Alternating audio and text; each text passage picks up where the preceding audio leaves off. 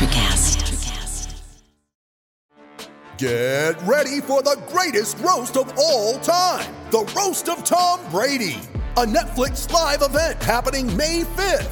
Hosted by Kevin Hart, the 7-time world champion gets his cleats held to the fire by famous friends and frenemies on an unforgettable night where everything is fair game. Tune in on May 5th at 5 p.m. Pacific time for the Roast of Tom Brady, live only on Netflix. You ready? Showtime. On May 3rd, summer starts with The Fall Guy. Let's do it later. Let's drink a spicy margarita. Make some bad decisions. Yes! Audiences are falling in love with the most entertaining film of the year. Fall Guy. Fall Guy? Fall Guy. That's what the poster said. See Ryan Gosling and Emily Blunt in the movie critics say exists to make you happy. Trying to make it out? Nope. Because I don't either. It's not what I'm into right now. What are you into? Talking. Yeah. The Fall Guy. Only in theaters May 3rd. Rated PG-13. I never played baseball.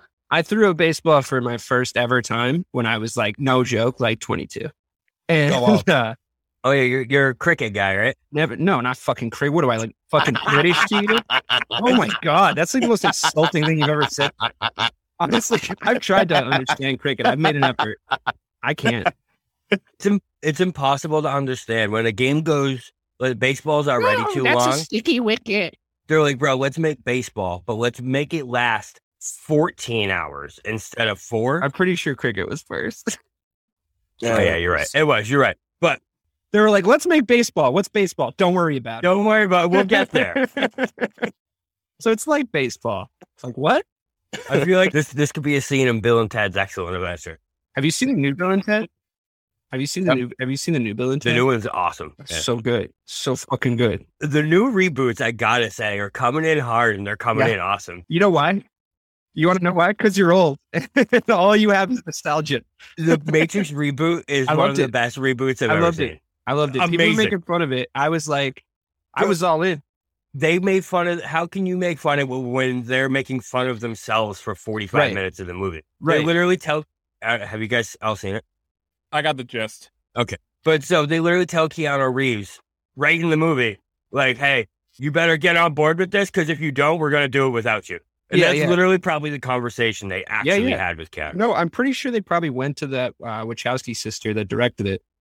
It was like, we're going to make it regardless of you. And she was like, all right, well, I'll do it then. Cause I don't want you to fuck it up, even though like, there's like no story left to tell, but he gets put back in the Matrix. That's the best part. It's so good. I've been saying that for years. The only way to make a new Matrix movie is to put him back in the Matrix. Because the only good thing about the Matrix was him getting yanked out of that fucking gooey uterus at the fucking start of the fucking movie. And he's all bald and like fucking, there's like tubes coming out of him. It's like one of the greatest scenes in science fiction history, which that line, the fucking birthing scene from the Matrix is one of the greatest scenes in science fiction history, like will be on my gravestone. I've said that so many times in my life. Like if it was like, take a shot every time Dave says that, the world will be drunk. Let's start the show.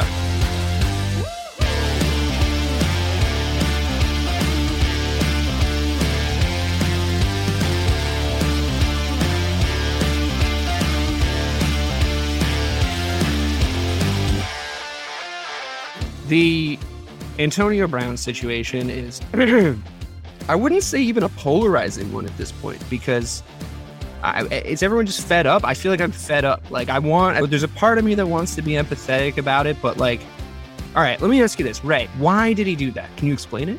Can anyone explain it? I mean, I don't think anyone has a definitive answer. Obviously, I think that does he? No, he definitely doesn't. I mean, listen, at the end of the day, he has not been right since Montez Burfict laid his ass out in that playoff game years ago. Do you think it's a concussion symptom? No, I mean, he laid him out. And it's like, I feel like we make many jokes about CTE and, and once again, sometimes it's funny, sometimes it's not. But at the end of the day, I think people are really just fed away being like, you opened up and said that. He's gotten multiple chances. So he got chances in New England. He got a chance in Las Vegas. He had chances in Tampa Bay. And, he's burned a lot of bridges. And it's just like, I mean, at what point enough is enough? Now, for the people that keep speaking about, he could have made $333,000 and he could have did this, he could have that. I said, well, my response will forever and always be, Well, if you don't get a fucking fake vaccination card and be out for 3 games, you meet those incentives. Guess what? You get your money. And we don't see him walking off the field like he's getting a fucking YMCA song, with the Jets crowd at MetLife Stadium. So I don't know. I mean, like I said, if people are fed up, great. If they support him, great. But like, it's unfortunate that it happened that way. But yeah, he's definitely a lost cause when it comes to football at this moment. I hope he gets help. He was a nut before that Vontaze Burfict hit, though. He was. I know people tied to that, but he was a nut before that. But he wasn't a loose cannon. He wasn't a loose cannon like that. It was like there was a screw missing. It was just a little loose, and then it just got knocked out. I mean, I don't know. Like, is it a concussion symptom thing? Maybe, maybe not. I do think he's got at the very least, a personality defect. At the very most, a full-blown mental illness. But I think that, with a guy like him, I question, like, who's around him, like, who's advising him? I never hear any of this, like, about any of his people. Somebody needs to put an arm around him and be like, bro, like, you're costing yourself money. You're costing us all money.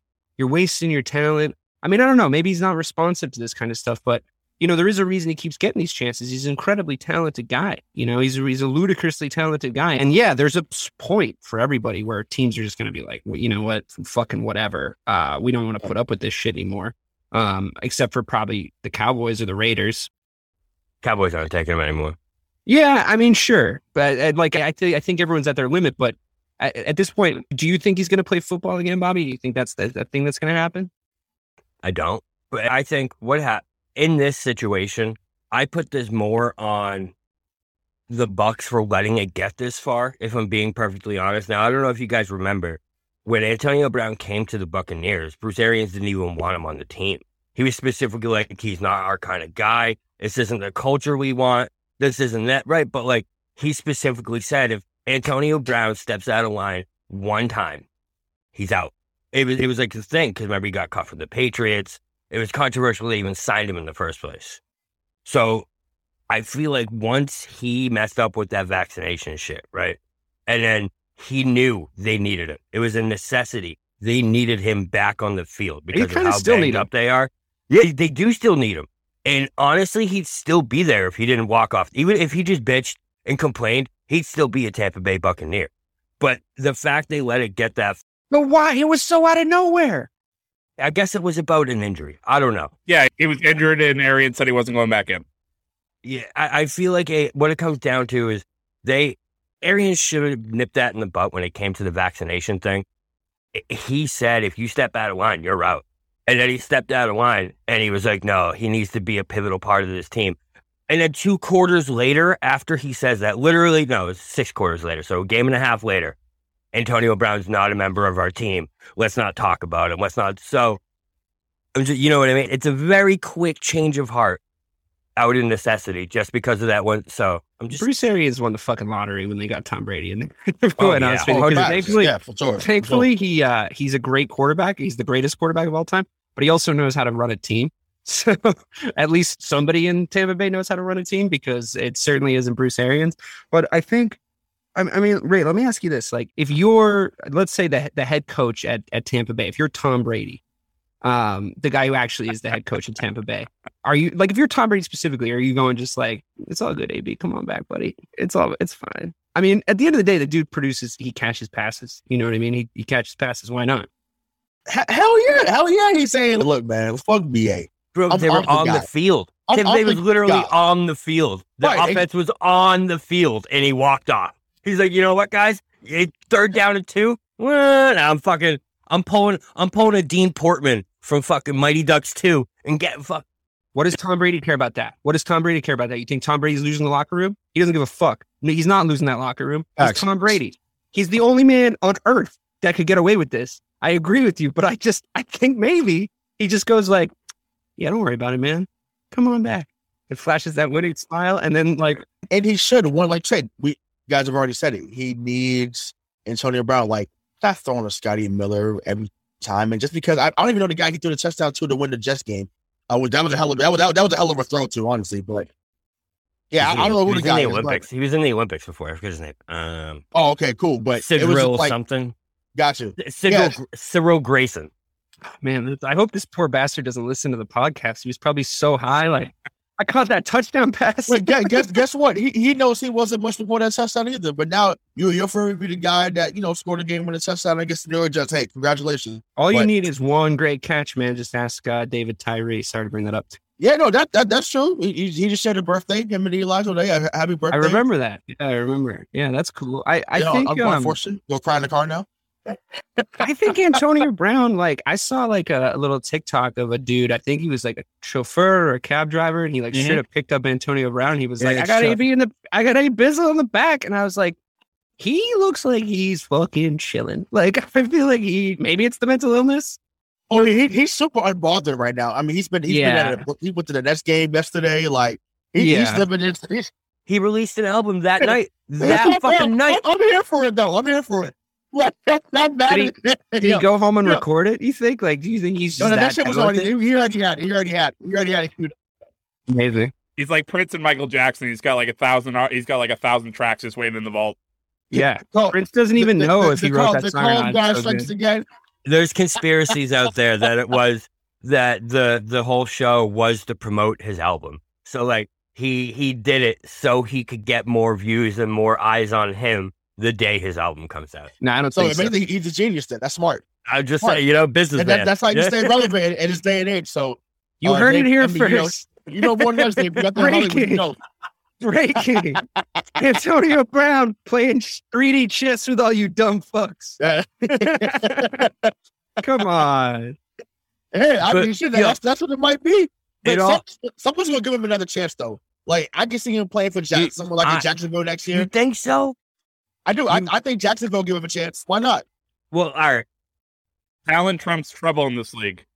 Yeah, if Byron Leftwich becomes the coach up there next year, because he's in the running for that coach, I promise you that he'll give a call to AB and say, "Look, got this young kid, Trevor Lawrence. I need someone that he can throw to besides ruin him." Yeah, I guess there's no one in Jacksonville going 10 for 138 and 2 touchdowns. Not at all. That's the other thing. He had missed 3 games.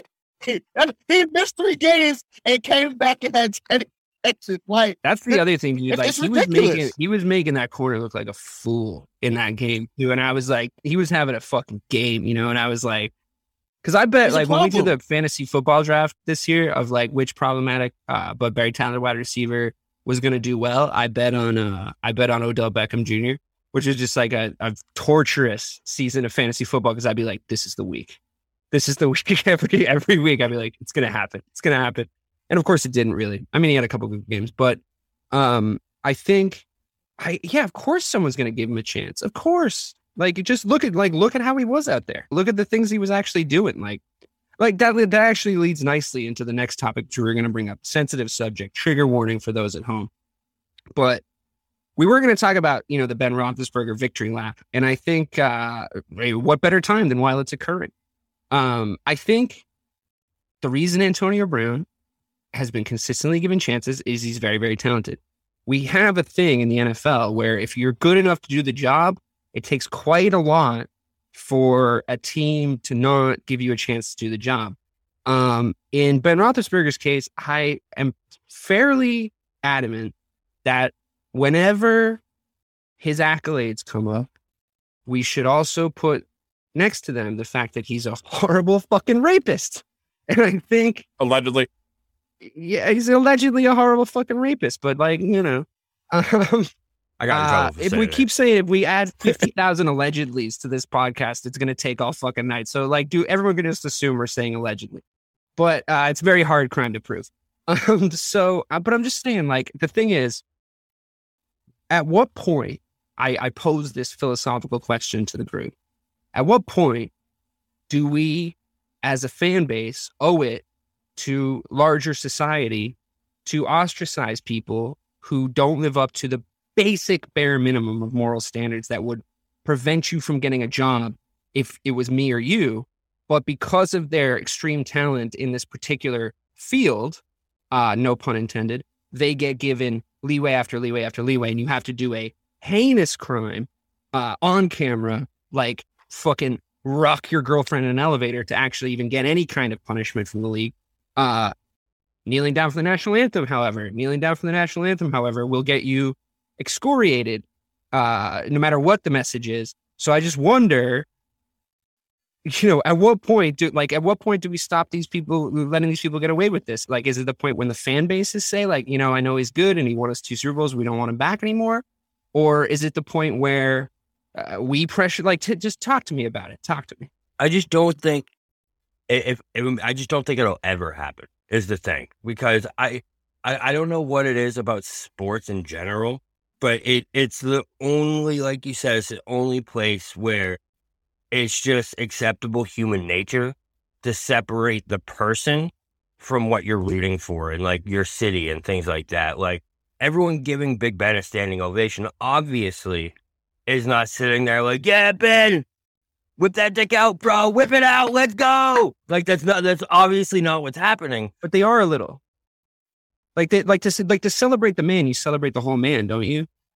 Like when you clap him and did we lose Bobby?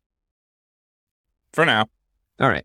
I just feel like when you clap the guy, when you celebrate him, you celebrate sort of the whole thing, him whipping his dick out in the bathroom or like whatever the fuck he was up to that night with that poor girl. So, I mean, Ray, what do you think? What's the line for you? What's the line for you as far as like moral behavior? I mean, look, in the Baseball Hall of Fame, you can't fart in church and get into the fucking Hall of Fame with that character clause or whatever. So I wonder, is it sports or is it the NFL in general just has a toxic culture? It might be sports in general, but I think the NFL, I guess, you could, it illuminates a little bit more in the NFL. I mean, listen, with Ray Rice, I mean, his career literally ended with that video coming out. Like, it was over. Now in the same breath, Kareem Hunt, he kicked somebody, kicked the woman on, it was on camera. And he made his way back into the league. Now, maybe he did the steps that he was supposed to do in order, that redemption tour, as I call it, to get himself right and admit to what was going on and, do all the stuff that the NFL asked him to do behind the scenes. But yeah, your talent will allow you to get chance after chance after chance. And I don't know where you draw the line. I mean, hell, even with Ray Lewis, back in the day. Yeah, he killed a guy. Yeah, it was sorry, Craig. Allegedly, right? He allegedly killed someone, right? So allegedly just in perpetuity. Someone. In perpetuity. I'm just saying they never found that white suit. Yeah, but he was back out there the next season. But then how inconsistent is it? How inconsistent is it? Because Aaron Hernandez does that shit. He gets cut immediately and he goes to fucking jail. Because he wasn't Gronkowski, baby. And I'm not trying to be funny. I don't want to make light of it. I don't think you're wrong. I don't think you're wrong. He wasn't grown. He wasn't scoring 17 touchdowns in the second season. So I think that played a major part into it. So, but then we're saying how good you are determines how much you're going to get, or how prominent of a role you play on the team. Yeah, determines how much you're going to get punished. In the context of, because I don't even know if race plays a factor in this as far as like the context of the NFL goes. I mean, I'm sure it plays a factor to some degree, but it's like, then again, I don't know, because it's like Ben Roethlisberger's like a white guy quarterback. He gets away with this like heinous crime. Michael Vick, on the other hand, does the dogfighting thing and he gets completely excoriated by the masses. He gets murdered in the court of public opinion. And I'm not saying that's a bad thing, but it's like, was there some, because like, is your average Bud Light drinking NFL fan going to take it a little bit more personally if Mike Vick is doing some shit than if Ben Roethlisberger's doing some shit and Ben Roethlisberger's doing some frat boy shit? You know what I mean? So it fits into their narrative a little bit. I think with Michael Vick, it wasn't necessarily about him being black. I mean, granted, he was loved in Atlanta. Like that's not debatable. Yeah, he did play for the Falcons. Yeah, he played for the Falcons. He was loved down there, right? And that's mostly a predominantly black fan base. Right. But I think, don't want to go there, but I will go there. Like, I just think we view animals differently than we view human beings. You can't fuck with dogs. The internet. Yeah. That's what I'm saying. So you can't fuck with a bunch of air butts. You just can't. Sorry. I'm just saying. So once that happened, it was like, wait a minute, like you were harming dogs. Then once again, I'm against animal cruelty too. I don't think he should have did as much he did, but because he was going to be. I agree. I think you hit the nail on the head. I think you did, because I think that is sort of how people react. I personally am more of a humanist. Like, I value human life more than animal life. And I eat meat, but I do know what you mean, and I do think that a lot of people do feel that way. You're right about that. That's a good point in that example. But Bobby, before we lost you to your technical difficulties, you were making a point. You were making a good point. I don't even remember what was I saying. You were saying that like it's very difficult to say in sports for some reason has this preternatural ability to immediately separate the man from the deeds outside of the field, because I think what you're trying to say, or what you were trying to say before, is there's this kind of weird thing about once they're on the field or on the court, they're kind of this different entity than the people that they are, in their real life. And like, do we care what people they are in real life is, Right. So it's more of like, to me, when they're on the field and when we're watching them, perform their job, they're more of putting on an act. And like, it's not necessarily about their character. It's about what they're doing right in that moment. And that's why, yes, it is up to their ability sometimes of how much they actually can get away with, because you know what I mean? The more they do when they're in front of us portraying this character, portraying this, performance of what they're doing, the more we have a tendency to look the other way. It's just the way it's always been. Naturally a bigger news story if they're a better athlete, right?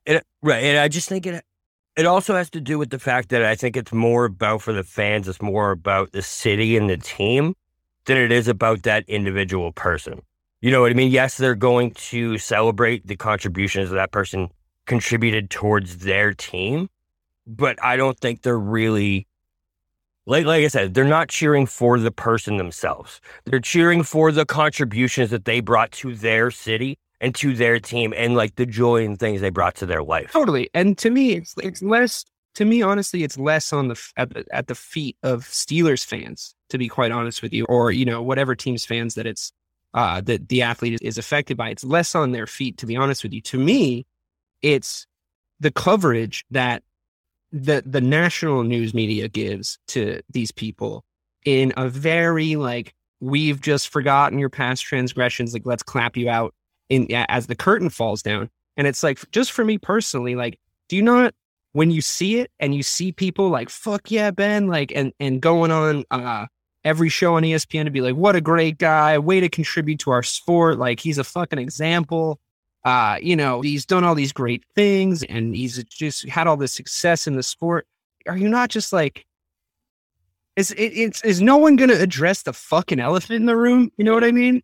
So I didn't hear much of that. I feel like if you hear, Ben's a great human being and he's doing all that. I'm not saying they're giving him the Man of the Year award on ESPN, but what they're doing is the way that they're talking about him in such glowing terms. They are, it's in a football sense, and they're, and I'm not saying anybody's, taking him to fucking the Walter Payton Man of the Year award or whatever.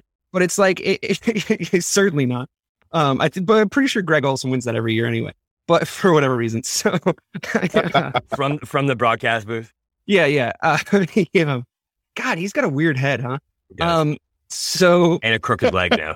Yeah, he was good. I liked him when he played for the Bears. I was mad that we lost him to Carolina, but yeah. So, but like, it's just this thing of like, they're like, yeah, he's, they talk about, they might not use these words, but they talk about him as an ambassador for the game, and they talk about him as a guy who is on the level with, say, like a Drew Brees. Like they kind of mention him in the same breath as like a Drew Brees quite a bit. And I think like he's from our era. He was one of those like big five guys from our era, that we kind of all grew up watching. And the idea that we celebrate long careers in football is a good thing, because it's fucking hard to have a long career in football. I totally get that.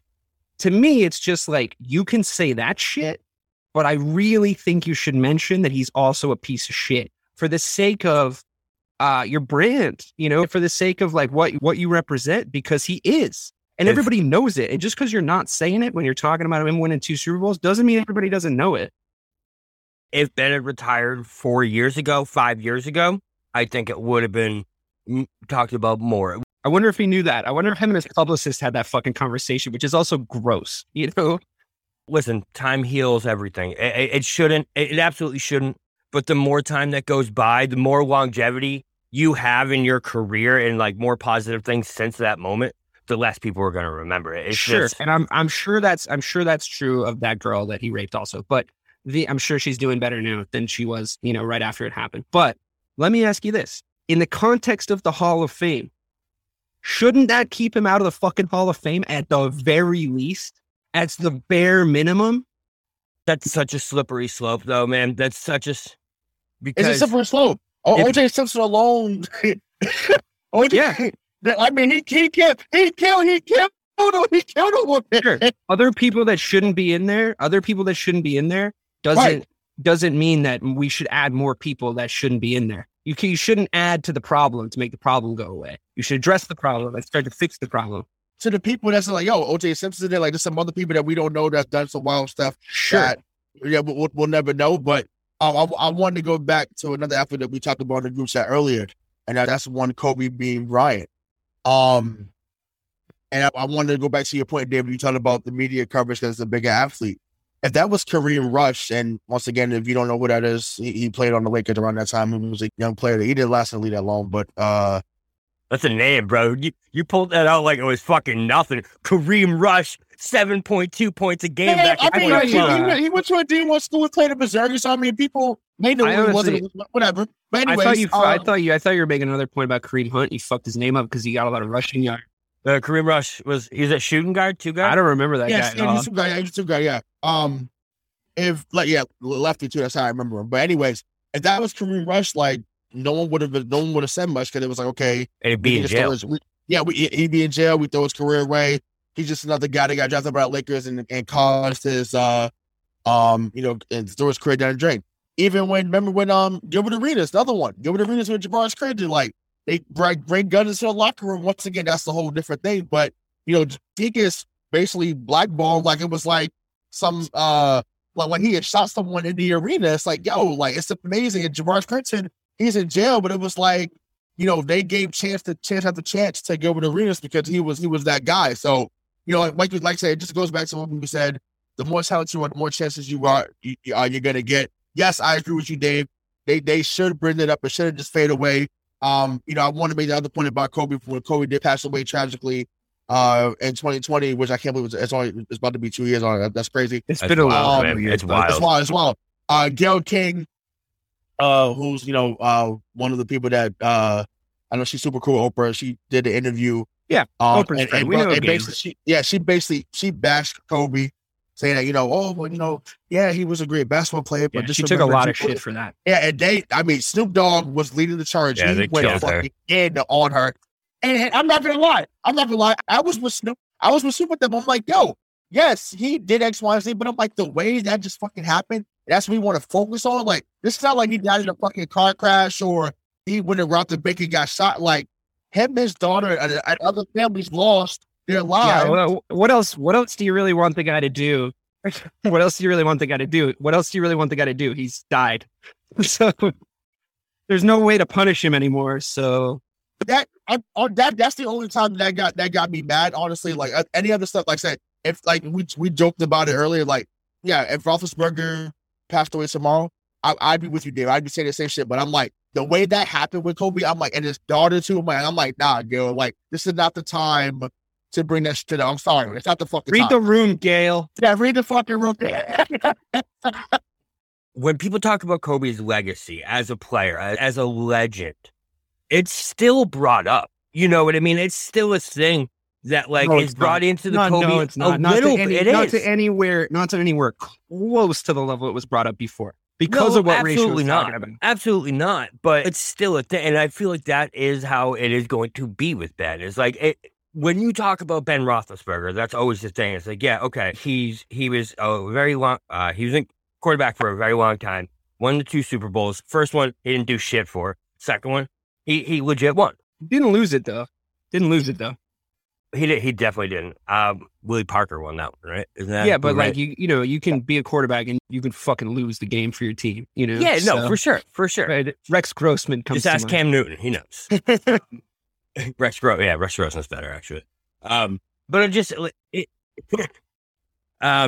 better example. Not better than Cam Newton. Okay, but I don't know. Shitty is shitty as far as I'm concerned. I agreed. As a fucking all-time Super Bowl bad performance. I feel like when it comes down to his legacy, you are going to talk about it. It is going to be something that is included in that legacy. It's just when, in that moment, so like how this all started, right? In that moment when he's walking off the field, right, in Pittsburgh, and, you're like, I can't believe they give it, or not, I can't believe, like, we're gonna do this fucking victory lap for Ben Roethlisberger, looking toward the offseason. we're gonna have this like long Ben Roethlisberger conversation. Unfortunately, they are, because they're not doing it for the person that Ben Roethlisberger is. They're not doing it for his actions, any of that. They're doing it for the contributions that he made to the Steelers, winning those Super Bowls. They're pretty much giving his Super Bowls a victory lap. They're giving his 19 years in a Steelers uniform a victory lap. Are you saying, when you say they, are you talking about Steelers fans? Yeah. The Steelers organization, sure, the Steelers great. fans. That's yes. fine. You guys can celebrate that guy. That's all you. Like, honestly, I don't begrudge you. What I'm talking about is the national news media. When, like, at the end of the day, we've created a 24-hour news cycle in sports news also. They need to fill the time. So you're saying like the media victory lap, not like the on the field. You create a narrative. Lap. That's what right. they do. You create a narrative. The conflict inside the narrative in the Ben Roethlisberger story is something that's uncomfortable to talk about on a channel owned by Disney. So what they do is they say, I think enough time has passed, like you say, and like, well, the Steelers fans, they didn't, and they make all these arguments and they make all these apologies to themselves and rationalizations to themselves.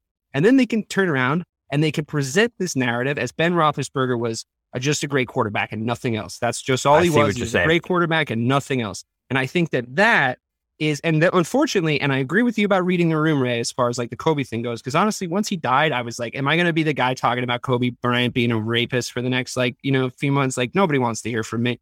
But after, like, A, I'm a Celtics fan. So, B, I'm not a big supporter of rape. I find it should probably not exist if we have a choice as a society. And yeah, he did that shit. So when it happened and he was still alive, I was like, well, I don't know. He's a rapist. He's your hero. He's a rapist. So fuck him. But that's what it did. When he died, I shut the fuck up about it because I don't know. It just seemed like the respectful thing to do because he was dead. So in Ben Roethlisberger's case, we're going the opposite direction. I feel like, honestly, I feel like the conversation is more like, like people, it's like when you say like, allegedly, it's like, yeah, I think allegedly is enough in this situation, to be honest with you. When you think about, we can drag him through the dirt. Okay. The list of athletes that actually have been accused of or been involved in some kind of sexual assault case is astronomical. Names that you don't even. So first one that didn't really surprise me, Vince McMahon. All right. Guy literally has his own wrestling corporate, one of the biggest businesses in all of sports. And a complete piece of shit. Right. So there's going to be a trend here. All right. Neymar, complete piece of shit. One of the most talented athletes we'll ever see. One of the best soccer players ever. Nah, I don't think so. Accused of raping a woman. Conversation for another day. He's not in the top 10 though. Donovan McNabb. Oh yeah, I forgot about that one. Accusation of sexual misconduct. Along with several other players when they were in the league. Marshall Faulk was fired from NFL Network for sexual assault. Warren Sapp fired from NFL Network for sexual assault. And the last bomb for you, DK, I apologize for doing this to you. Conor McGregor has been accused of sexual assault twice. Nope. But that one doesn't count. I know. No charges. That one doesn't count. No charges. But why? No. Hold on a second. I know you're going to bring this up. Hold on a second. Does her family think it counts? I bet you they do. Yeah, I bet you they do. There was an investigation, no charges, whatever. But honestly, let me put it this way. I'll put it to you this way. But that's how other fans are justifying it for Ben. You see how that happens, though? Right, which is why I didn't put it at Steelers fans' feet. Again, I said that multiple times throughout the whole thing. Right. But it's the same, right? It's all the same. Hold on a second. Let me respond to this. How is it the same? It's pretty well thought out, though. If I'm saying to you that it shouldn't be put at Steelers fans' feet because they're blinded by their fandom, and then you're saying like, how is that different? And I'm saying, no, I'm messing with you. I was saying about maybe that's right. But what I will say, and this is the important point. This is the more important point. I'm obviously a huge Conor McGregor fan. If it turned out, those accusations, I was ready. I was ready to quit on him. I remember it happening, and I was ready to quit. You were about to delete all your Pornhub videos. You were getting rid of them totally. all. I jerk off to Conor McGregor, of course. So but the whole thing is it just didn't seem like a thing to me. Now, if it was to the point with Ben, where it was like, well, that definitely fucking happened, but she settled out of court because it's like just easier. that's a little bit of a different situation. Now, if it was the same, I'd say write him off. I'd say take everybody on that list. There's plenty, not just Conor McGregor. There's plenty of motherfuckers that disappointed me to hear that they sucked on that list. There's fucking plenty of them. Get rid of them all. Fucking. I've got infinite patience for fucking excoriating and dereputizing these motherfuckers if they're being gross. Like, who cares? Like, at the end of the day, I felt disappointment about you telling me Donovan McNabb was a piece of shit for like 3.5 seconds, and now I'm going to move on with the rest of my day. But the person he was a piece of shit to likely doesn't fucking feel the same way. If it turns out Conor McGregor's a piece of shit, I will also say as a slight addendum, he's a fucking cage fighter. So like maybe we shouldn't be looking to him for our moral amplitudes. But just because there's no cage around the field doesn't mean they're not doing a violent sport too. I don't think it's quite on the same level, but the idea is also like, if you look, I mean, if you want to go to the nuances of that, I think when you have stuff like this happen at the quarterback position with somebody that's such a high profile athlete, it's going to reflect really poorly on your sport, because I think they market the quarterback as like the clean cut, like leader of the team, the guy that's supposed to represent the team and the team's values. So when it happens with a guy like that, I think they should come down a little bit harder if they're going to back those sentiments up. But I also think that, again, if Conor McGregor did that shit, fuck him.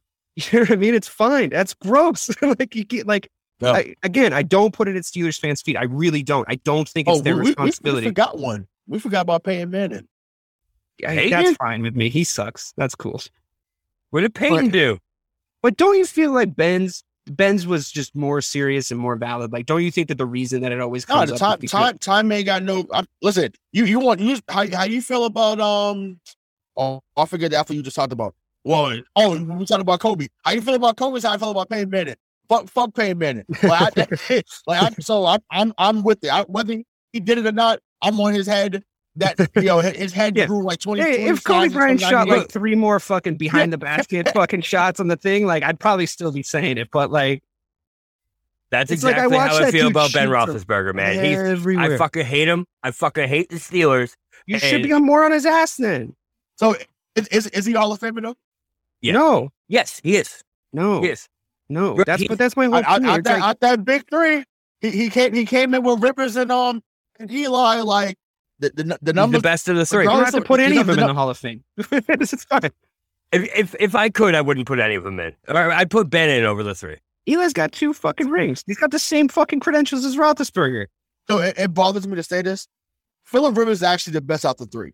Actually, he is. If we look at the numbers, he is. Phillip Rivers is actually better than. Yeah, he's better than both of them. But because he never won, we don't look at him the same. Okay. He becomes another Dan Fouts, like Dan Fouts also played with the Chargers. He becomes any other great quarterback that didn't win. Like that. That's really what he's become. He was better than both of them, honestly. Danny White. Look at the numbers. Yeah, exactly. Yeah, exactly. So it's just a long slew of those guys that didn't win. But I feel like that's an argument for not putting Ben Roethlisberger in.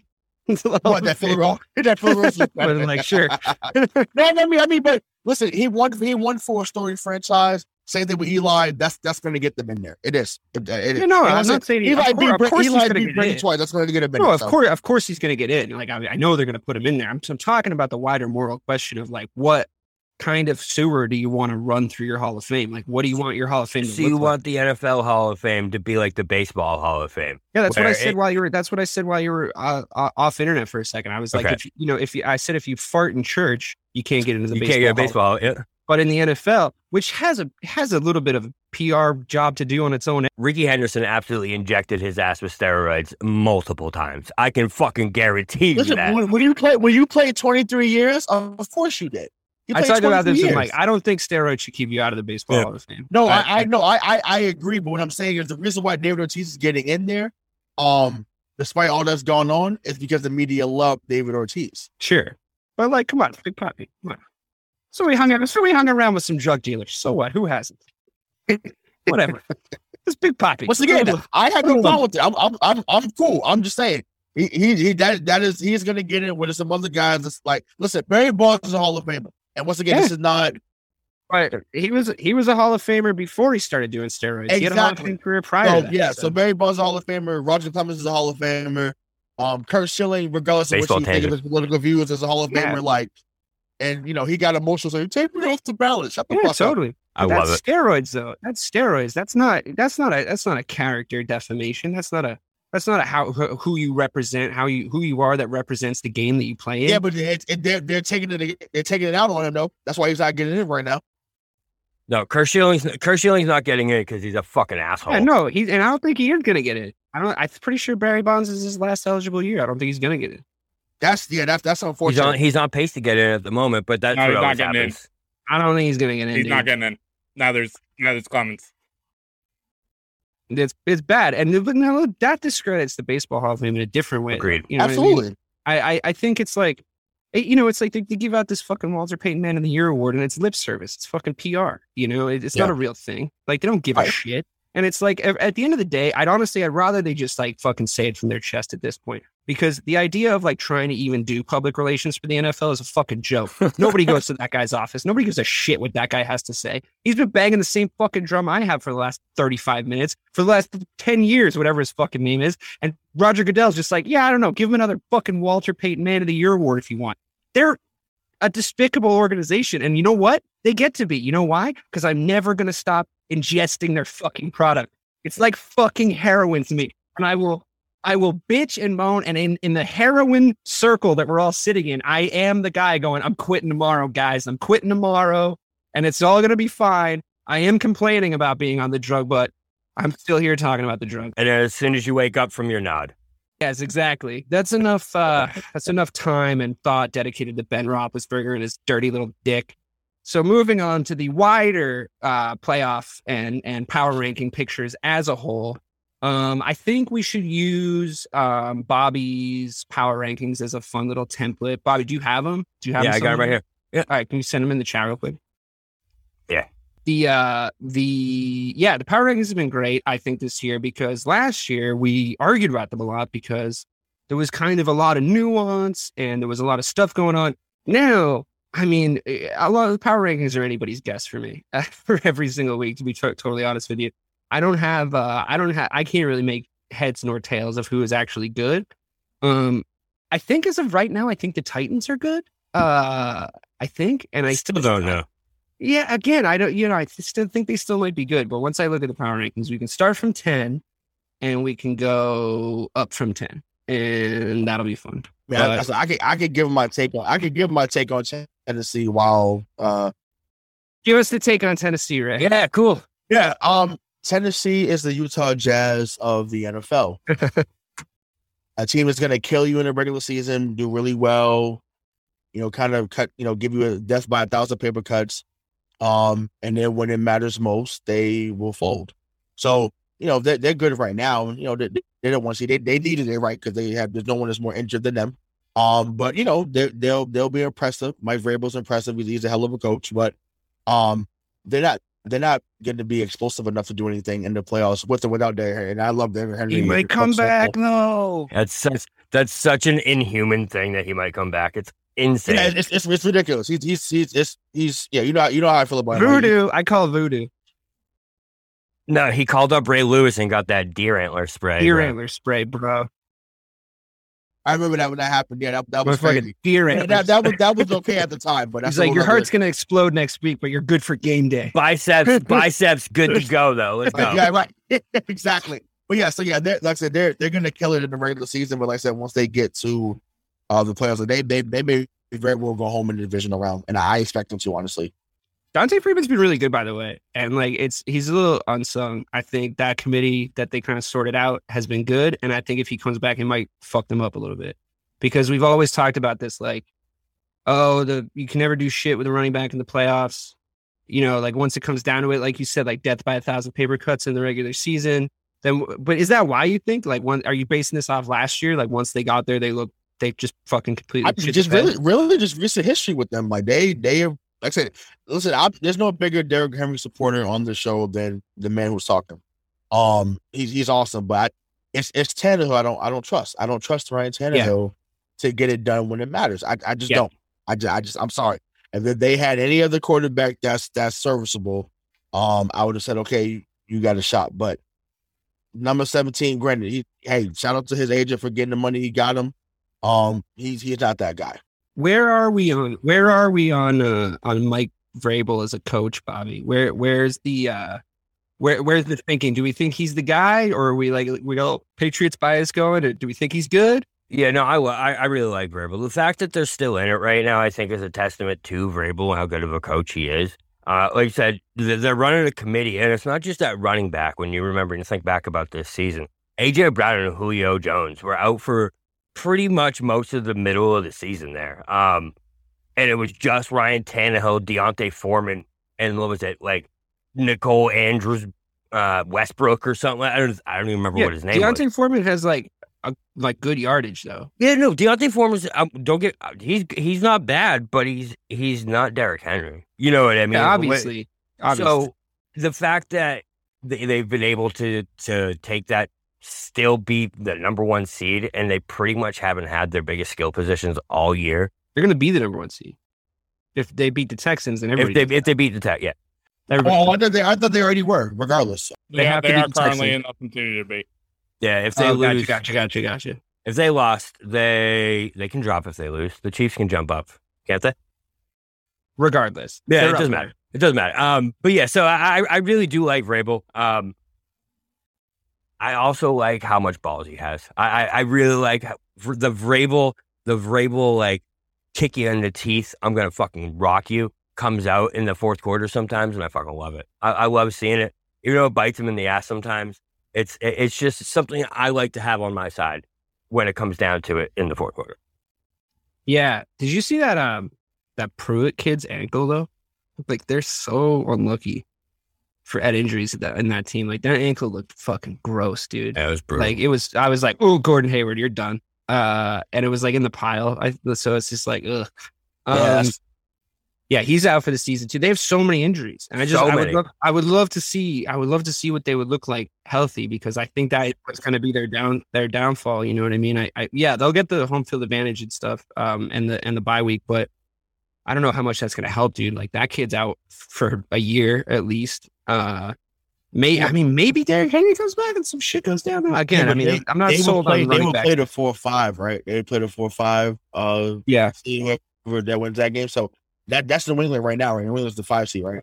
Titans would play the lowest remaining seed, so they would play. You know, it could be if the Raiders ended up winning, or the Chargers ended up winning, the Pats. They could end up playing the Pats. Well, that's what I'm saying. I feel like it'd be New England coming up there.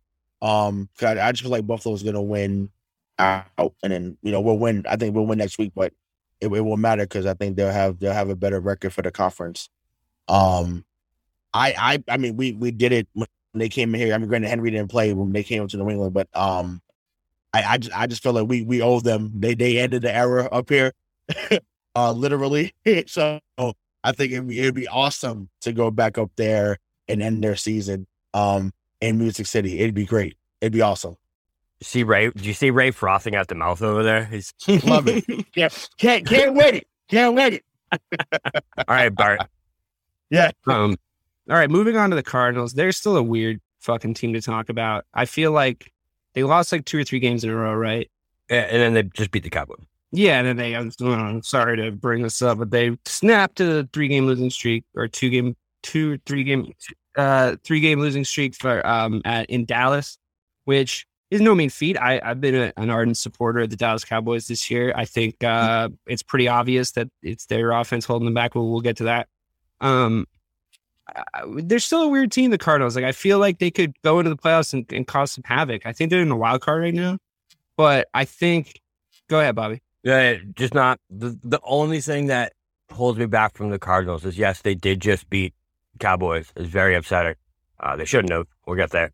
But them not having DeAndre Hopkins is so big for this team. Yeah. If he can't come back and be healthy in the playoffs, to me, I don't think they have a shot. Because listen, they got the job done this past week, but AJ Green, Christian Kirk, and Rondale Moore are not getting the job done in the playoffs. Yes. Yeah, but Kyler though. Kyler can't do it always. And listen, Kyler's weird, man. He is. I like that. But he's so weird to the point where like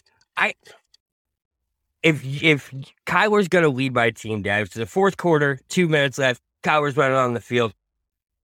I don't know if I feel that great about it because I don't know if Kyler really cares if he scores or not. You know what I mean? So like that, I don't know. It always throws me off with Kyler. His body language is weird. He just always looks like he doesn't give a shit to me.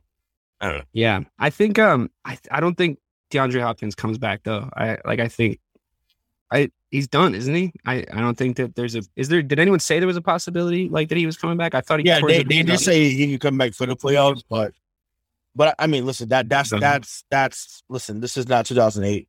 Yeah. You know, and like I said, they don't have three 1,000-yard receivers. There's, Steve Reston and Anquan Boldin are working through that door. You feel me? So what's Larry Fitz up to? I don't know, but I would give him a call too. Larry, you in shape? You in shape? I mean, Larry Fitzgerald is one of the best postseason performers of all time. I mean, he didn't look that bad in his last season, to be honest with you. If Anthony Brown wasn't a defensive back for the Cowboys, we wouldn't be talking about the Cardinals because they wouldn't even be in the top 10 right now, in my opinion. But yeah, I get it. They got talent at the skill positions, and I like them. 11 wins though. What? They have 11 wins. It's not like I'm not very confident in the Cardinals. There's so many red flags about that team. Granted, I'm going to play them in the first round of the playoffs. So the Cowboys are. I feel like this is more me just trying to like talk myself into the fucking Cardinals suck. We're going to whoop their ass. But there's so many red flags for that team, man. So many red flags. Yeah, I mean, listen, if Dallas offense is on, like, don't worry. Like, their size, it won't be a problem.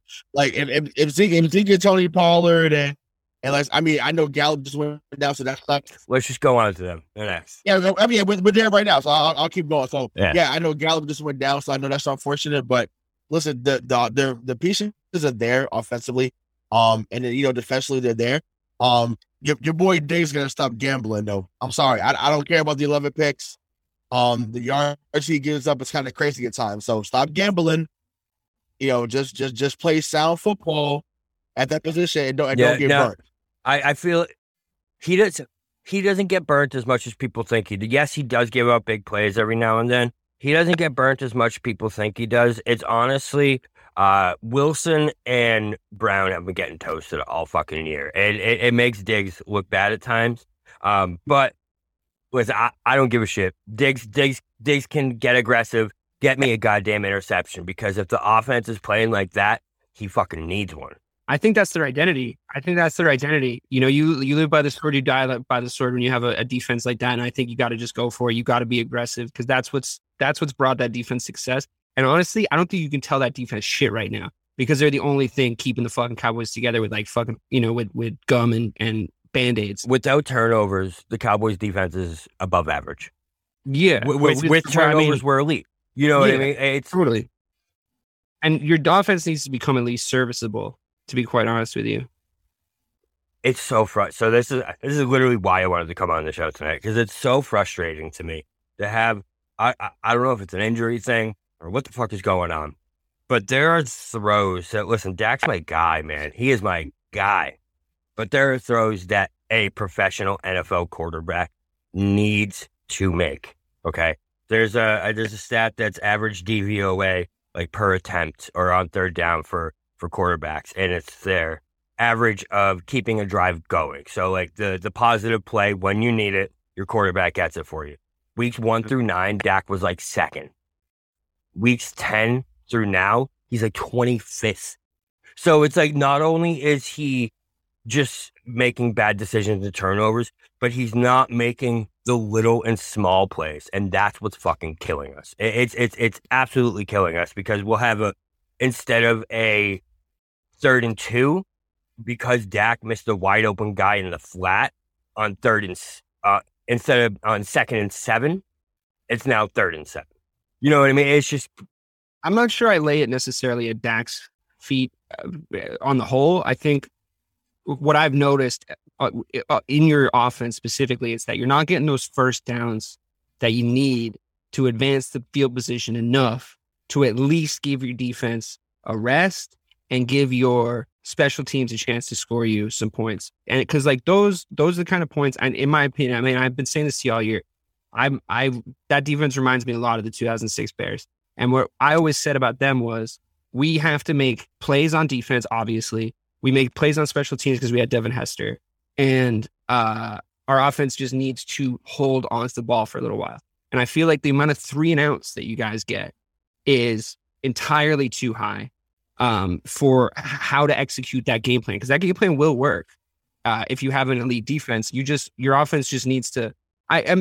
Is an identity crisis there, you think, Bobby, where it's just like the offense is like, wait, we still need to be the guys, though. And it's like, no, you need to just play the game and manage the game. I think that's what they should be doing, at least. It's a little in the middle, I think, because I think Kellen does. I think that's a great word for it, honestly, identity crisis, because I think Kellen absolutely knows that his offense is explosive. He knows that when he lets it loose. Listen, did you see what happened in the last 3 minutes of that game? The Cowboys went right down the fucking field, and the Cardinals couldn't stop them. They scored, 2 touchdowns in like 5 minutes. They always do it at the wrong time, though. You know, but it's like you got to manage the game better. I hate to say this, but his play calling is reminding me a lot of Jason Garrett when I started to get fucking sick of him. Yeah, but everyone you hate just becomes Jason Garrett. It's like role models when he's like, "You're white, you're Ben Affleck." You're white, you're Ben Affleck. Bobby hates you, you're Jason Garrett. Come on, man. No, but seriously, it's first down, 2-yard run. Second down, fucking incomplete pass, and also the 3rd and 7. Next drive, first down, 2-yard run. Hey, let's change it up. Let's have a screen pass on second down, stuffed, 3rd and 10. You're like, bro, what are we? Can we stretch the field? We have CeeDee Lamb. We have fucking Amari Cooper. We have Cedric Wilson. What the fuck are we doing? It just drives me. I'm sorry, Dick and Doug. It drives me fucking nuts. Stretch the field, guys. As a fan of the team, can you tell how an offensive drive is going to go before it happens? A lot of the time, that is a bad sign, because that means that the professional, highly paid people that watch the game tape going into the game can definitely tell what they're going to do on offense before they do it. They do seem a little uncreative. And they have the guys at the skill positions that they should be using to be creative. But that's what drives me nuts, is like, this is a revelation in the last fucking 8 weeks. The first 8 weeks of this season, they were creative. They were running motions. They were running all this shit. And then they just stopped. They were ballsier. Ballsier? Maybe. I feel like they did just get banged up, and they just got conservative, because they were like, listen. But they stayed conservative when they got Cooper and Lamb back, though. They stayed conservative. You know what I mean? I feel like they just got scared, and now they're just stuck in this rut. I know Mike wants to play everyone this week, but if I'm him, I fucking sit everyone, treat this shit as a bye week, and let's go play the Cardinals in a week. Who gives a shit about seeding? Who gives a shit about any of it? Go get me a fucking playoff win. Go get me to the conference championship game. Because I swear to God, if we waste this fucking defense after all these years of a great offense, but giving up fucking 50 points a fucking game, and that holding us back, if we finally have an elite defense that can literally take you to a Super Bowl, we have a Super Bowl quality pass rush, we have a Super Bowl quality ball hawking defense. You combo those two fucking things, look out. It would be a very Cowboys thing to do to fuck this up. Ray, where do you put the Dallas Cowboys? If somebody asked you to part with your hard-earned money, how much of it would you be willing to part with to bet the Cowboys is a Super Bowl winning team this year? I think they're a very good team, honestly. Like I think eventually they can get there. I know Bobby and some other Cowboy fans I know have been very frustrated with the offense, but once again, it only takes one game. You only have to be on for one game, right? One game at a time. So Dak can easily throw for 400 yards whenever he wants. Pollard and Zeke are a very good 1-2 combo at the running back position. So once again, the Gallup injury hurts, but when you still have that many weapons, like, it reminds me of some good offenses we've seen in the past. So they're going to be fine. Once again, it's nitpicking when you're this good of a team. And like I say, I know it's been a while since the dominance has been there. So I'm not just having a Super Bowl, but just being someone that's going to be around in the picture every single year, or close to it. So, I get it, but like I said, I think they can at least get to the conference championship game. I really do. I think another thing that's holding us back, you say lack of creativity. One of the biggest things they've done in the second half of the season is they're prioritizing giving the ball to Zeke a lot, which takes away a lot of our offensive creativity. because he is a running back who now is apparently just a single back guy. He doesn't run many deep routes. He doesn't do these things anymore that he did 4 or 5 years ago. Tony Pollard brings a whole different dynamic to the Cowboys offense when he's out there. You look at when we look our best is when Tony Pollard is averaging 8-9 yards a carry, has 5-6 catches. So that's when this offense is firing in all cylinders. I wonder why they don't run Zeke. I wonder why they don't run Zeke on like just decoy runs then at least. You know what I mean? Like if you're making those plays happen, you don't necessarily have to dump it to him in the flats and like have him run in the open field and like, get fucking beat up. But like you could dummy it, do it once, like close to the sidelines, like dummy it a little bit. Like I just feel like they're not doing that. They're not throwing as many like fake looks out there. The game that sticks out to me, and I know Bobby knows probably remembers it better than I do, but I just remember him getting screen after screen after screen. Might have been Zeke's second year, or might have been his rookie year.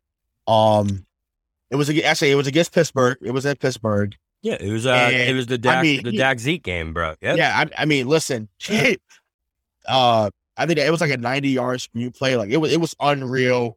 Just the defense. I mean, Pittsburgh was trash, but I was like, oh my god! Like I was like, if this guy's doing this and he can run, like how do you stop them going forward? And Dez was still a prominent guy at that time too. So I was like, wow, this is crazy. So, if I'm them, I'm showing that tape on the loop. It's like, yo, this is what you need to be. Because if him and Paulie are both doing that, it's over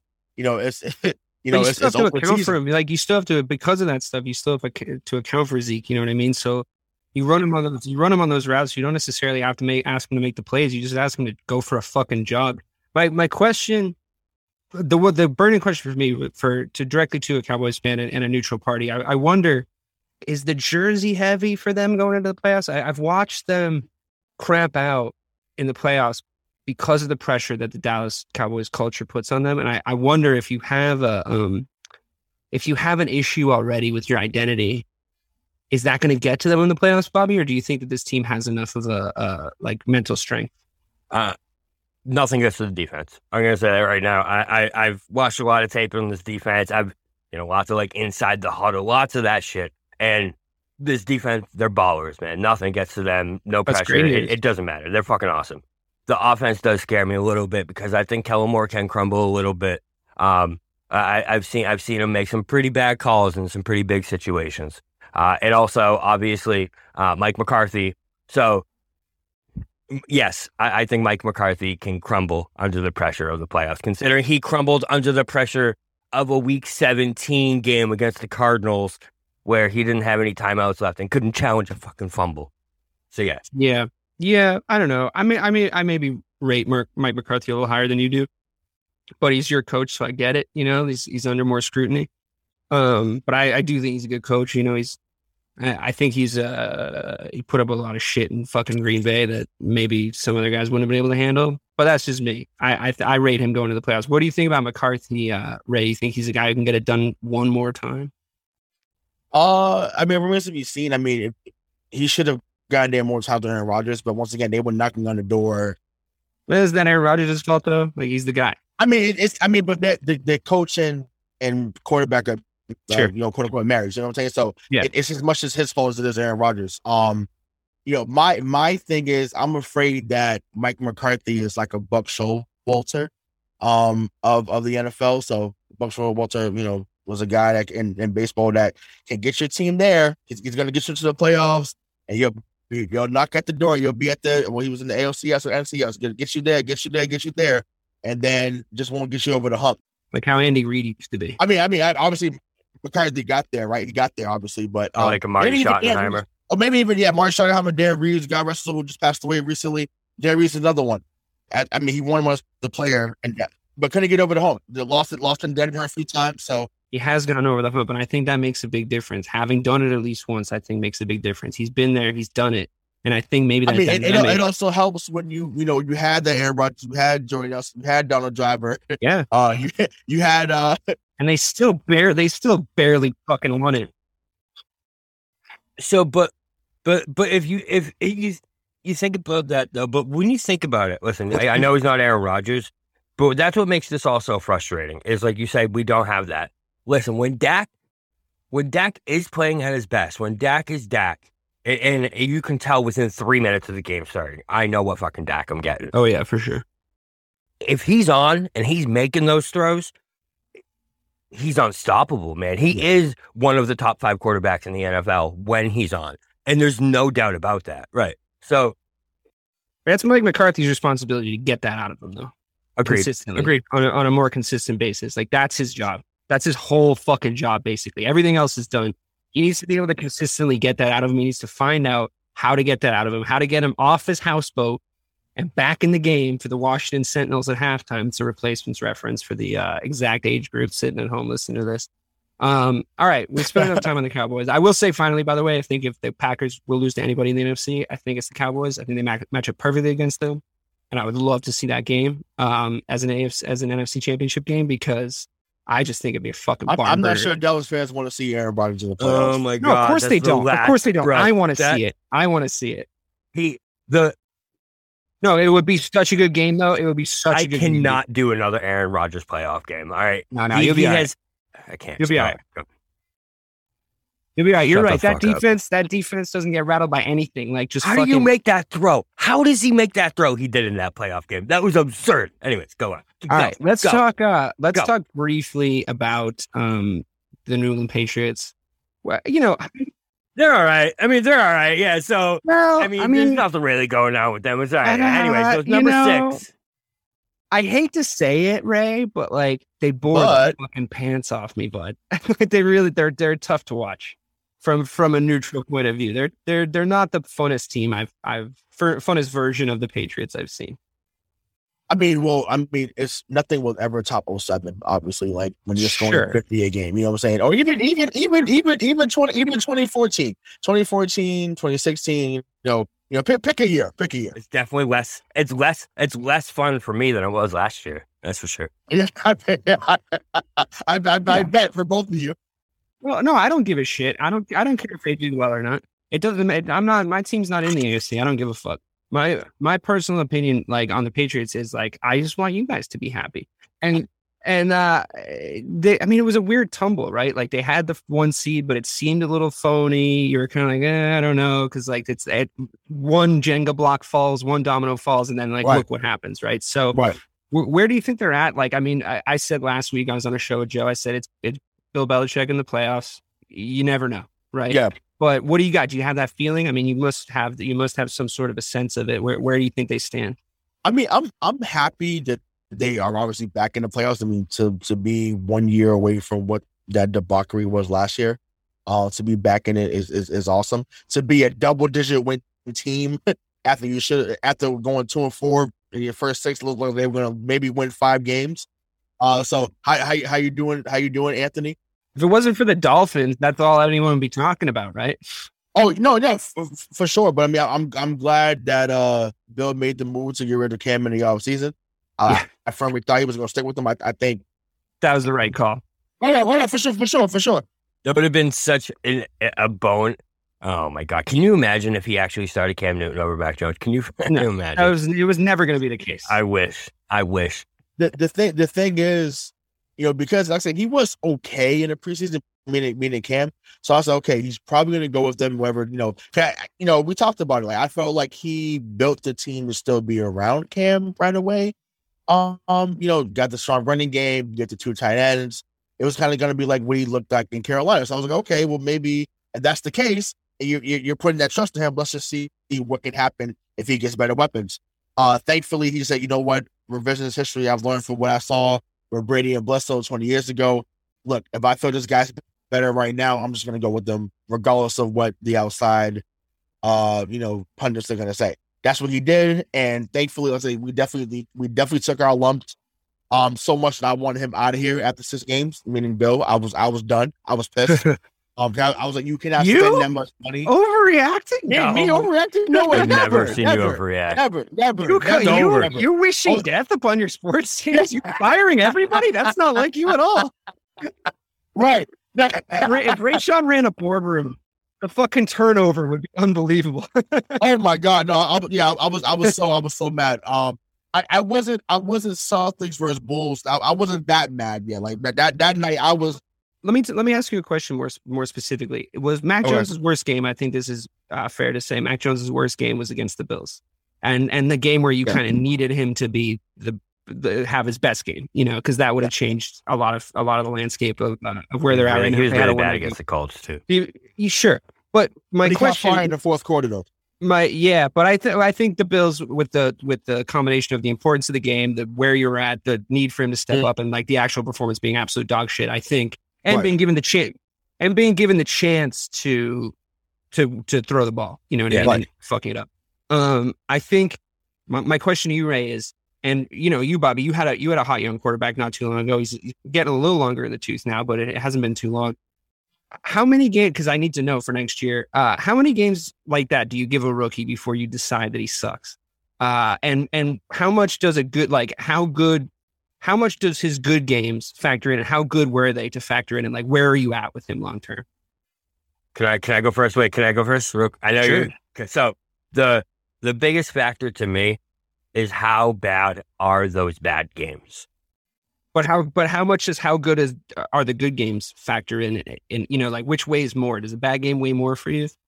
It does. It depends on how bad it is. So when you're talking Sam Darnold, 5 interceptions against the Patriots a couple of years ago, bad, that's a very telling thing. When a quarterback can look that bad, to me, I feel like that's more telling. With Mac Jones, like, listen, he didn't look awful in either of those games. He still made some big boy throws. He still, dropped a couple dimes in there. It's more the game situation around him broke down, and then he broke down. So I just feel like it's more of like the basements and the pits that you go to really signify how bad you. Sounded like you're about to break into a TLC song right there. Right. Tell me not to go chasing waterfalls, Bob. Right. Stick to the rivers of the left as you used to. Right. Exactly. So when you just think back to it. So like, think back to some of the all-time terrible quarterback, where it's like Ryan Leaf. He had some. Yeah, but guys you thought were going to be good because they were good. Bro, he was the second pick in the draft. Yeah, but they were good in the NFL for a bit because Mac Jones has had good games. He's had really solid performances. Like, it's like you put in, it's like you draft Brady Quinn. Yeah, he's a hot shot out of fucking Notre Dame. Yeah, he's the number one pick in the draft. He stank up the place from start to finish, right? Like, he was just never good. A guy like Dak Prescott, he's been inconsistent as fuck for a number of years. But the highs are fucking high, but the lows are low. So how do you feel about it, Ray? Like, where are you at with Mac Jones? Do you think you can do his bad games look coachable? Do they look coachable to you? Yeah, absolutely. I think so. His first game, I think he threw was 281. I guess Miami, and they lost by a point. But we saw right away that he was making throws that, whoever played last year or the year, like, it just wasn't happening, right? He's super accurate, like I say, and you could tell. I think after that Houston game, when they came back, I think that's when they started to trust him a little bit more. So he makes all the throws he needs to make. I also think the Dallas game is the game that turned it around for him, even though they lost. Yeah, no shit. Yeah, it was a moral victory, though. No shit. No. You're talking about for Mac. I don't mean for the page. Sure. For Mac Jones. Sure. Mac throws the pick six. Davis gets it, runs it back. The next play, he goes right back at him and throws it to the board, gets a touchdown. You know what I'm saying? So it wasn't his fault. That was Wilson over the. No, I know, but I'm saying, like, the fact that he was in that area, and it's just like, you would think that, okay, I'm not going to throw it over there because he may get it again. But just to have the confidence to even throw it back over there in his area, showed me, I'm like, okay, like, this kid is not going to get rattled. And even in that Colts game, it was definitely bad for 3 quarters, but, I just think, the Alabama thing kicked in, what he learned so far from Josh and Bill so far kicked in. I was like, okay, calm down. You made some good throws, and I love the connection he has with Hunter Henry.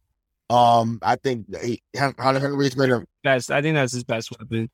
Oh yeah, for sure. He's been a safety blanket, to say the least. And well, that was gonna be my next question to you is how mad are you at your receiving core? Also, I mean, it's like N'Keal Harry is not. It's really just him. Like I said, Kendrick Bourne's been fine. He's been good. Aguilar's good. Aguilar's been decent. Bourne's been fine. Jacoby Myers has been fine. But N'Keal Harry gets so many looks, though. Say again? He gets so many looks. That's always been my issue with it. N'Keal Harry, I feel like he gets they look to him so much. He's a fucking joke, and yeah, I can't. I've been waiting to do this. Like I was hoping that I was gonna be next up. I was hoping I didn't have to work or do anything. I was like, if I did work, I was gonna take it off because I wanted to talk about how fucking bad N'Keal Harry is. I cannot believe that Deebo Samuel, AJ Brown, DK Metcalf, I would have taken DK Sizzle over fucking N'Keal Harry right now. Like that's underrated hands, my friend. Contact lenses. I'm sick of it that, you've got a ring on the finger to prove it. Yeah, you're 6'4", fucking 225. You should be a physical specimen. You should be a guy that gets whatever he wants out there. You can't get separation. You can't catch worth the damn. Like it just when he does catch the ball, you can't do shit.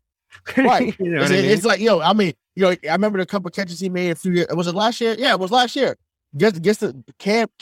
One of the better throws Cam had last year. I remember this. Throws him on the run. He catches it and he fumbles at the fucking 1 yard line. Like, what are we doing? Oh God. Like get him out of here. Get him out of here. If you listen to the show and you can put in the show notes, Craig, we've done a game where it says get that out of here. I'm new game. Get N'Keal Harry out. We can just call that game N'Keal Harry from now on because it's. I love it. I love it. Get that shit out of here. Put that on a t-shirt, Craig. Put it on a t-shirt. $24.99. MCTshow.com. But no, listen, man. Like, get him out of here. Get him out of here. I can't do it. Send him to Logan. Send him back to Arizona because clearly he's just, I don't know. The man's lost. He's lost. I take Antonio Brown right now. Come back, Antonio. Yes, That's not Craig, a bad idea. I'm delusional. Take Antonio Brown. Come back. We only have one game with you. Come back.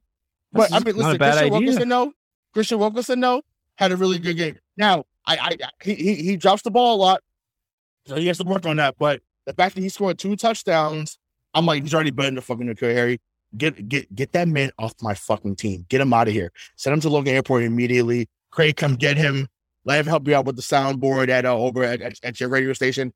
Somebody get this man a job so he doesn't play for the Patriots anymore. We don't want that. He'll drop the signal, bro. Come on. We don't want that. Yeah, that's right. He'll drop the signal. All that bullshit. Get him out of there, though. But, get him out of there. It's so funny because when you think back to that draft, so I had the number 1 pick in my dynasty draft that year for fantasy, and I was down to N'Keal Harry and DK Metcalf. That was an actual decision that I was making as well. So this was a thing back then. However, since that day they drafted him, I don't think that there has been one time over the 3-year career that he's had. 2 year? 3 year. It's his 3rd year. Yeah. Essentially, because there has not been one positive highlight. I have not seen one thing that has come across my screen that was like, hey, N'Keal Harry did this. Like Scott Hansen. He's had a couple decent catches in his career, but nothing like highlight reel worthy. No, but there's only one play. The play that should have been a touchdown they didn't call against Kansas City his rookie year. That was a fucking touchdown. That we would have beat Kansas City, and it might have been a different story in the playoffs. Might have ruined him. No, it was worse. No, man, he was already ruined. But let's be honest. But that was a really good play. He showed his beast mode mentality then, and we never saw it again. It's frustrating because we've seen him make good plays. Go back and watch his Arizona State tape. He's amazing. He can make good contested plays. He just can't do it at an NFL speed. Yeah. And to be fair, he's got the name. It really sounds like a football name. That's an NFL marketable name. But to be fair, based on, just by Bill's drafting history, I think any of those wide receivers who got drafted to the Patriots that year would have ended up like N'Keal is. Like, if it was Metcalf, I think he'd be in the same boat. Deebo would have been a fucking problem. Deebo Samuel, he is a Patriot wide receiver. That would have been Edelman. Deebo Samuel would not have been as bad as N'Keal Harry. Maybe DK Metcalf, maybe is Bill creative enough offensively to use Deebo? Because Deebo wasn't Deebo until this year. Remember that. Until they turned Debo into DK Metcalf's a fucking specimen, dude. I think DK Metcalf's more likely to do well in the Patriots than Debo, to be honest with you. DK Metcalf's doing well anywhere, bro. DK Metcalf is going to do well. Honestly, AJ Brown would have been, to me, really the best guy here, honestly. I just think he would have fit the best there. But, I mean, hell, he wanted to be here. I mean, he talked about, he cried a few weeks ago saying about, I really thought I was going to be a Patriot, and they drafted someone else. But did you guys hear that shit on the broadcast, though? That basically Jacoby Myers came here because they drafted N'Keal, and was like he wanted to prove that he was just as good as a first-round pick, and even though going undrafted. Well, guess what, Jacoby? You're fucking right, sir. You're way better than that first-round pick, and you've become our number one. Despite what Craig feels about you, you have become our number one receiver, and you're doing awesome, buddy. My rationale for Jacoby Myers is he's a decent NFL wide receiver, just not great on any other team. On the Patriots, yeah, he's number one receiver. Anywhere else, he's a 3 at best. Yeah, I guess the headline we can take away from this discussion is it's really good. You can be better. You can be better than a number one NFL draft pick. You just need to find one that sucks. Listen, we got to talk about the Bengals. All right, we'll do the Bengals. We're doing the Bengals, and then we're fucking calling it a night. All right, fine. So all right, let's go. Listen, can I just say, right, the Bengals, their value at plus 2,000. It's a good bet for the odds is absurd. That's a good price. I don't know why this team is being underestimated because they're everything the Cowboys offense is supposed to be. You know what I mean? They got those 3 stud wide receivers. They are explosive. They have a running back who scores touchdowns. They have a defense who comes up big when it needs to. That team is something. The only thing that could hold them back is Zach Taylor. That's the only thing that scares me about the Bengals. But man, listen, do you have any doubt that Joe Burrow is going to show up in a big game? Because I don't. Joe Burrow's showing up and playing well in a playoff That's the game. important part. Guarantee That's the important part for me. I think that dude has full on proven himself to be the real deal. Bro, he's a dog. Saw it on Sunday. He's a dog. I think he's got grit. I think he's got it. Whatever it is, I don't know what that kid's got, but it's something. And he's got heart. And also that's great radio, Bobby. The other thing is he's going to show up in a big game. He just is going to show up in a big game. And I think that's a good price. I'm really glad you pointed that out. Plus 2,000, man. Yeah, that's a good price for that. I bet it before we came up. That's good. But no, I think Joe Burrow might got the goods, guys. Like I don't know, maybe this year, maybe not, but I think he's got the goods. He's everything that Baker Mayfield should have been. They thought they were getting Joe Burrow, those poor fucks. They really did. I've been saying that shit. You add in, you're bringing in his number one wide receiver when he won a national championship in college, bro. They didn't even have to. It was just kind of like. Chase showed up and was just like, yo, what's up, Joe? What's up? Yeah, you want to do this? Yeah, let's go. He's so much better than Baker Mayfield that I wish that they did those commercials where he was living in the stadium, because I believe that if it's Joe Burrow. Baker Mayfield goes home and he fucking has somebody press his clothes for him and shit. Joe Burrow, he would fucking live at the stadium. He would. I believe in him. Good hypothetical for you. It is. Baker gets cut. How quick is the over-under that Joe Burrow takes those commercials over? Because I think that's dude, honestly, I got to make some phone calls. And the first commercial is, I'm the real king of Ohio. Yeah. Let's go. Call him up. That'd be good. I gotta make sure this is happening, honestly, because it's too much. You can't be. Was it State Farm does those? Yeah. Or is it? Who is it? Whatever. State. Allstate. State Farm. I don't know. State Farm bet the wrong horse, is all I'm saying. And it's okay. It's okay to fix your mistake. Have you ever seen an average? Not turn this into a Baker. Have you ever seen a bad, not just average, a bad athlete, someone who's not good at their sport on TV as much as Baker Mayfield? I don't think it's ever happened. What is that? I don't think it's ever happened.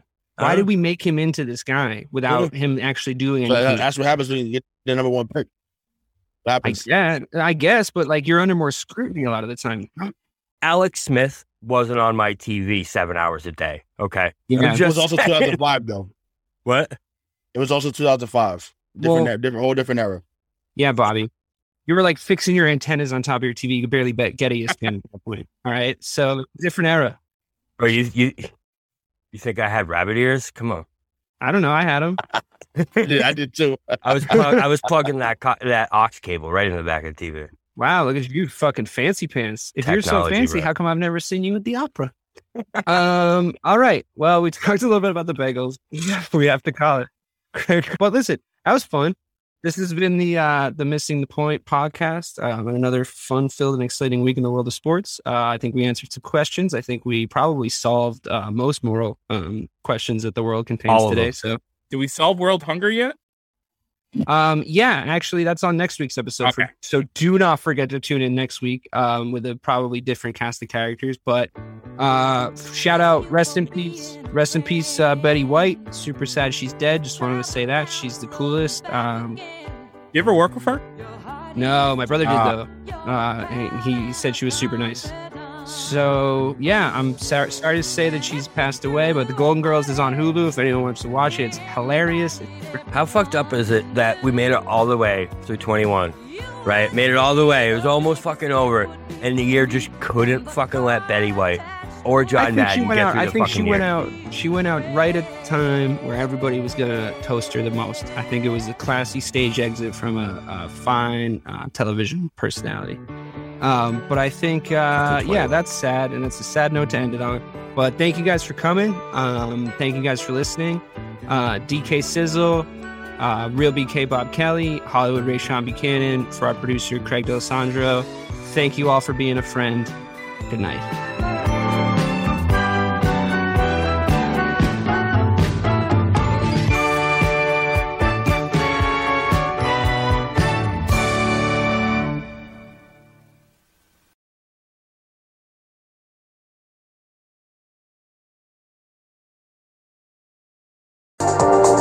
Welcome to Sarah Talk Solutions. Ladies and gentlemen, you've tuned into a bit of a different type of show.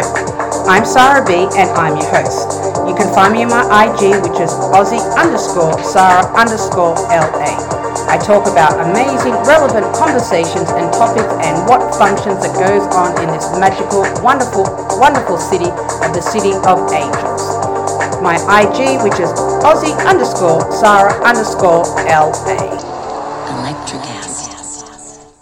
Miles, are you ready to record our promo for Season 2 of the Wanna Bet podcast? David, have you ever seen a grown man naked? Miles, we're not here to quote lines from Airplane. We're here to tell people that Season 2 starts August 18th. But I like Airplane. I know you do, but Wanna Bet is a sports betting podcast. Each week we bet $1,000 on the NFL teams and games that we love. Well, that sounds like fun. It is fun. And last year you picked over 60% of your games correctly. How'd you do? We're not talking about that. We are telling people that they can find us every Friday. So no more movie quotes. Roger. Electric acid. Electric acid.